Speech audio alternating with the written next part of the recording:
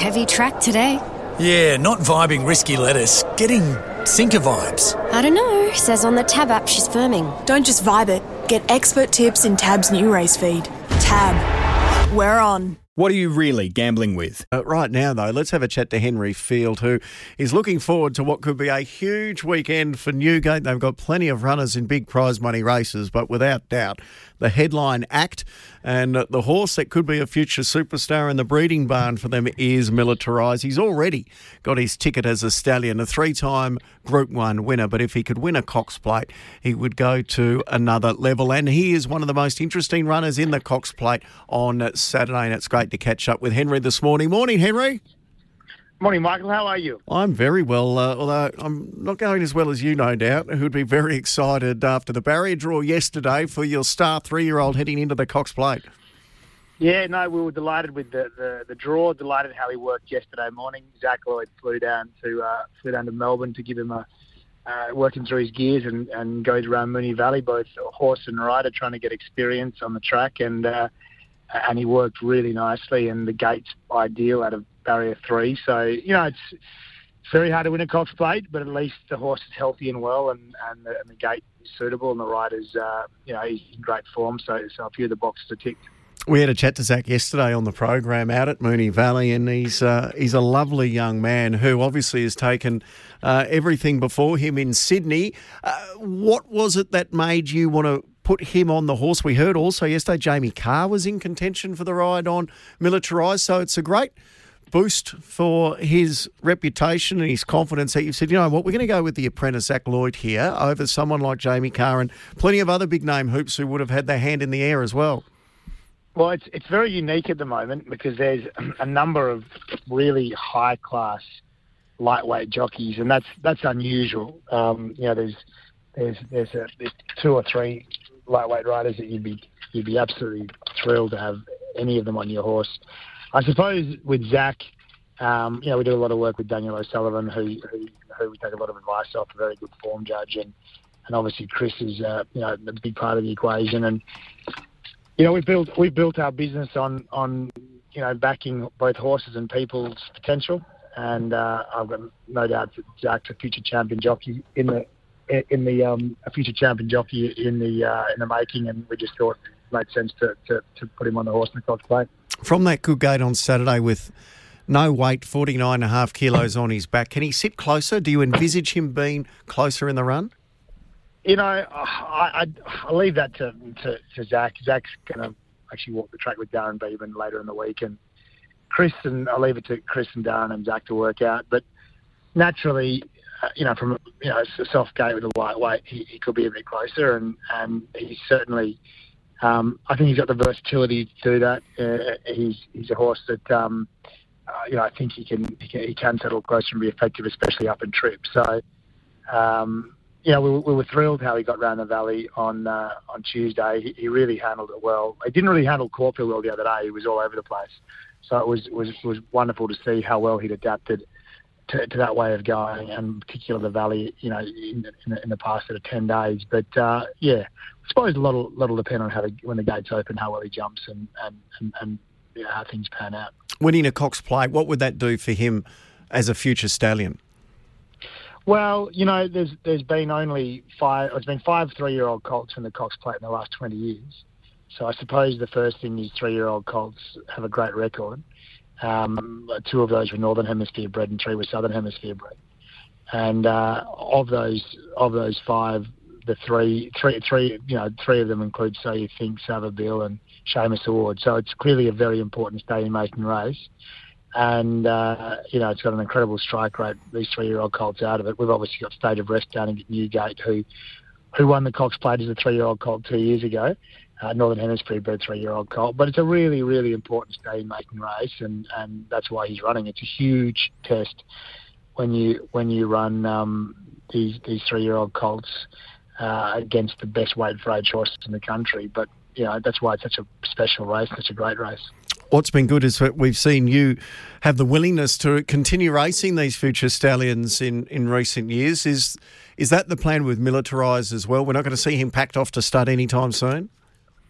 Well, I'm really lucky. We've got a great Colts partnership. Obviously the China Horse Club and a wonderful group of owners, and leading breeders, and they're great sportsmen and women, and they want to be involved in racing great horses. And so when the opportunity presents, we've often kept horses in training. The horses get injured, as you know, and the rate of things can happen. But if they're healthy and they're well and they're good horses, well, we're usually game to keep them in training, and it's in some cases it's paid us very well. In other cases, we probably pulled the wrong rein, but from a commercial point of view. But with Militarize, certainly if he's healthy and he's well and he's thriving, well, there'd be no reason to rush him off the start.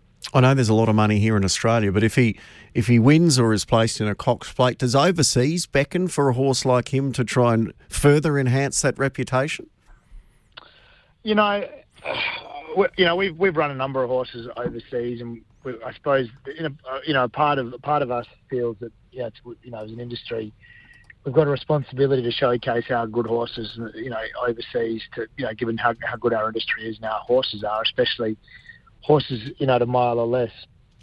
But it's really difficult in this day and age because the prize money is just so good in Australia, and and it's hard to take horses away and run them for a tenth of the prize money.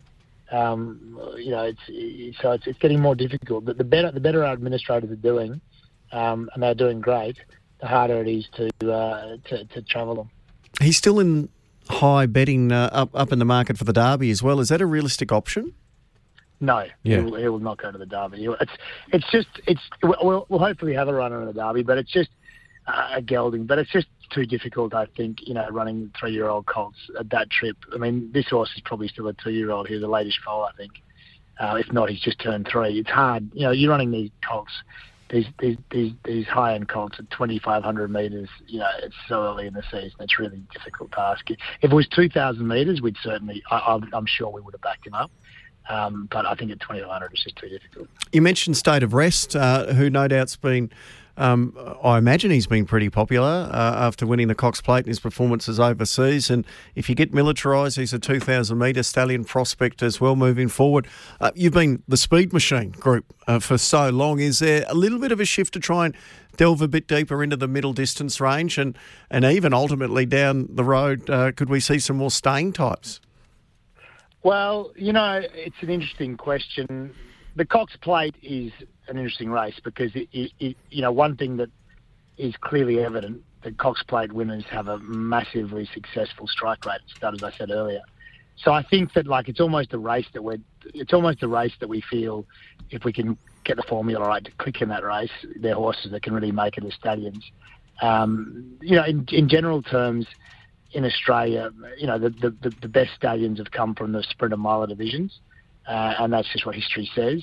But I think it takes such a special 3-year-old to win a Cox Plate that they need all the attributes a great racehorse has. They need speed, they need stamina, they need versatility, they need toughness, they need mental aptitude, and they need so many things that a great horse needs for a 3-year-old to win the Cox Plate. I think that's probably the reason they've made such great stallions. And certainly, we would stand as many Cox Plate winners as we can get our hands on.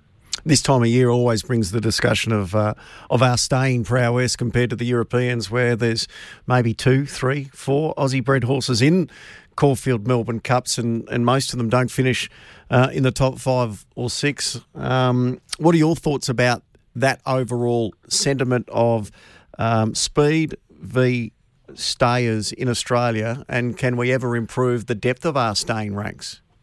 Well, the question is, I wonder, can they ever improve the depths of their sprinting ranks in Europe? Because if you had to put the best sprinter in the Everest, it wouldn't have got within Cooey of the top 3. So we're very good at what we're good at. I'm very, from a breeding perspective, I'm very proud of what we're good at, and that is that we breed the world's best sprinters, and probably up to a mile, we're the best there is, and that comes down to a lot of factors. Genetics is obviously a big one. Our climate's a massive one. Our training regime's another one. Whereas in Europe, they've got a much more dour gene pool.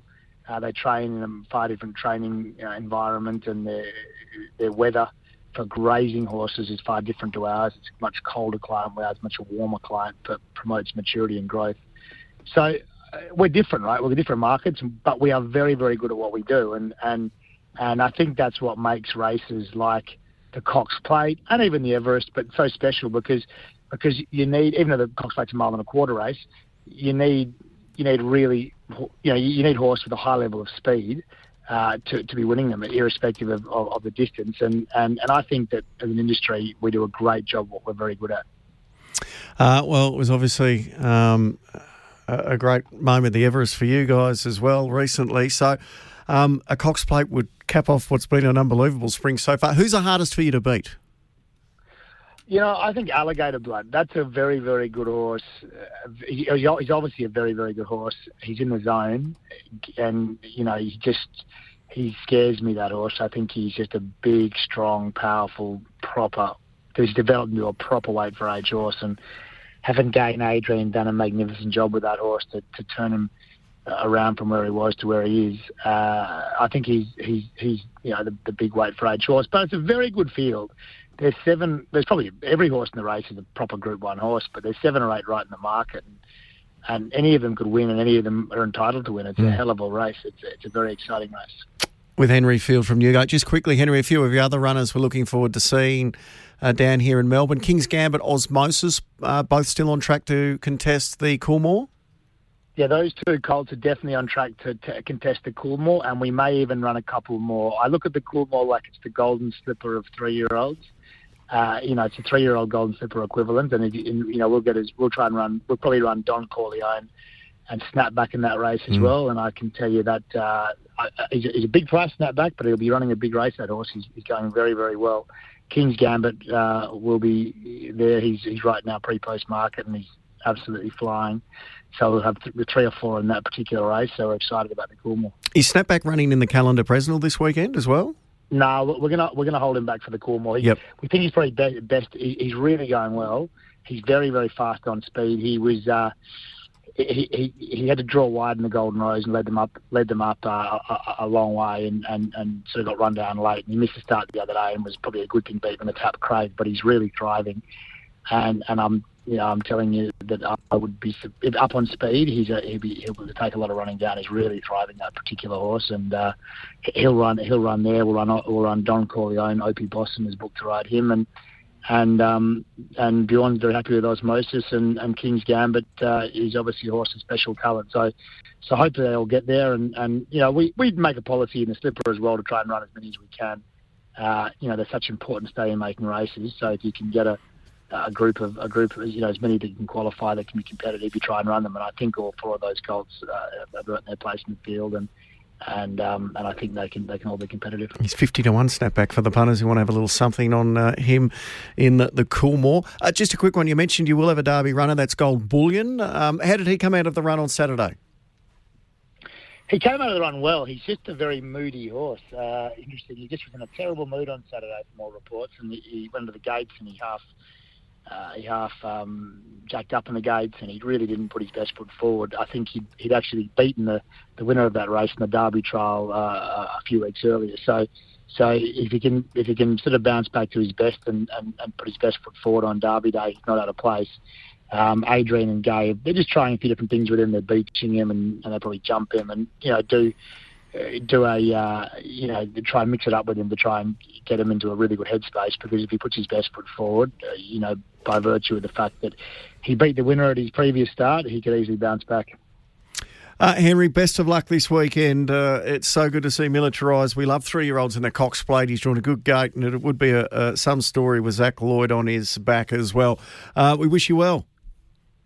Thanks, Michael. Appreciate being on the show. Henry Field joining us there. So Militarize, I thought it was fairly obvious, but he's still high up in the market. You can put a pen through him in the Victoria Derby market, and he currently is the $6 third favourite. So confirmation he will not be continuing on to the Derby no matter what happens in the Cox Plate.